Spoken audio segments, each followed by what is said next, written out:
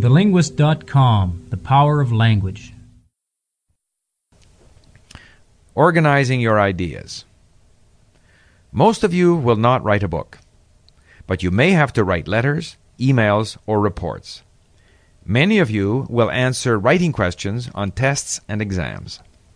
You will need to have a reliable formula or plan for organizing your ideas. We all know the importance of planning so that our writing will appear coherent. It is best to plan our thoughts before we start writing. However, sometimes this simply does not work. I often find it easier to just start writing. Once I have a few ideas down, it then becomes easier to start planning and organizing. Words influence ideas. The German writer Goethe once said, "When ideas fail, words really come in handy." With modern software, it is easier than ever to rearrange and reorganize your writing. Whether you start by writing or start by planning, you will need to decide how you are going to organize your ideas. Which facts or arguments belong together? In your plan, you should be thinking about how to most effectively get your point across. You need to be deliberate and clear in presenting your views. You need also to gain the sympathy and support of the reader. When I have had to organize my thoughts, I have often found it useful to be guided by the practices of ancient Greece and Rome, where the art of rhetoric was developed to a high degree. It has helped me to quickly organize my thoughts when I had to make a presentation or even write an essay. The classical approach to rhetoric is very much a part of the tradition of debate in modern Western languages. The ancient philosophers would normally organize their ideas in 6 parts. In a modern setting, it would be something like this.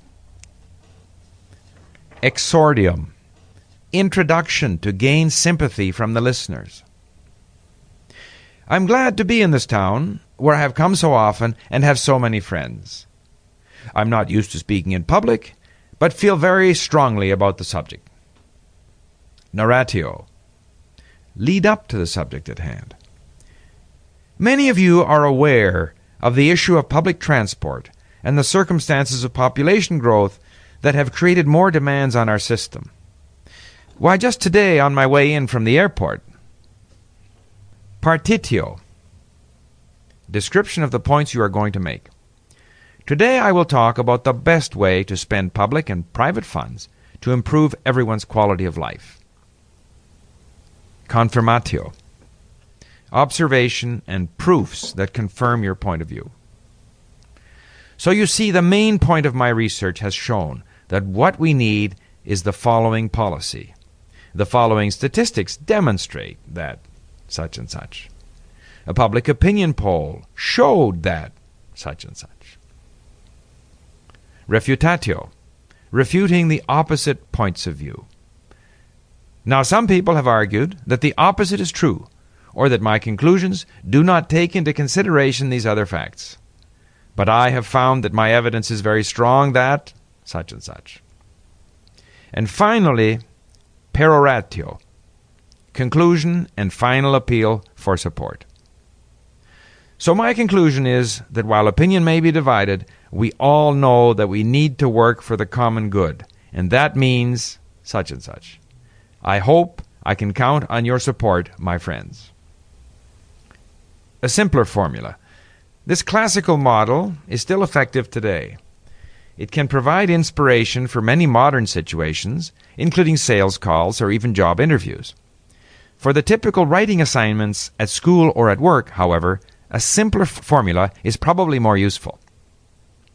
The following is a shorter adaptation of the classical formula. 1. Introduction, giving background to the issue and stating the question.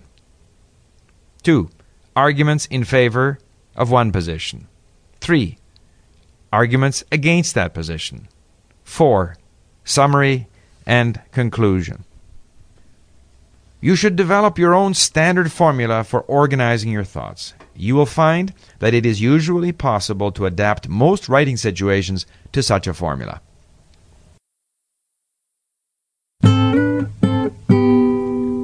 TheLinguist.com, The Power of Language.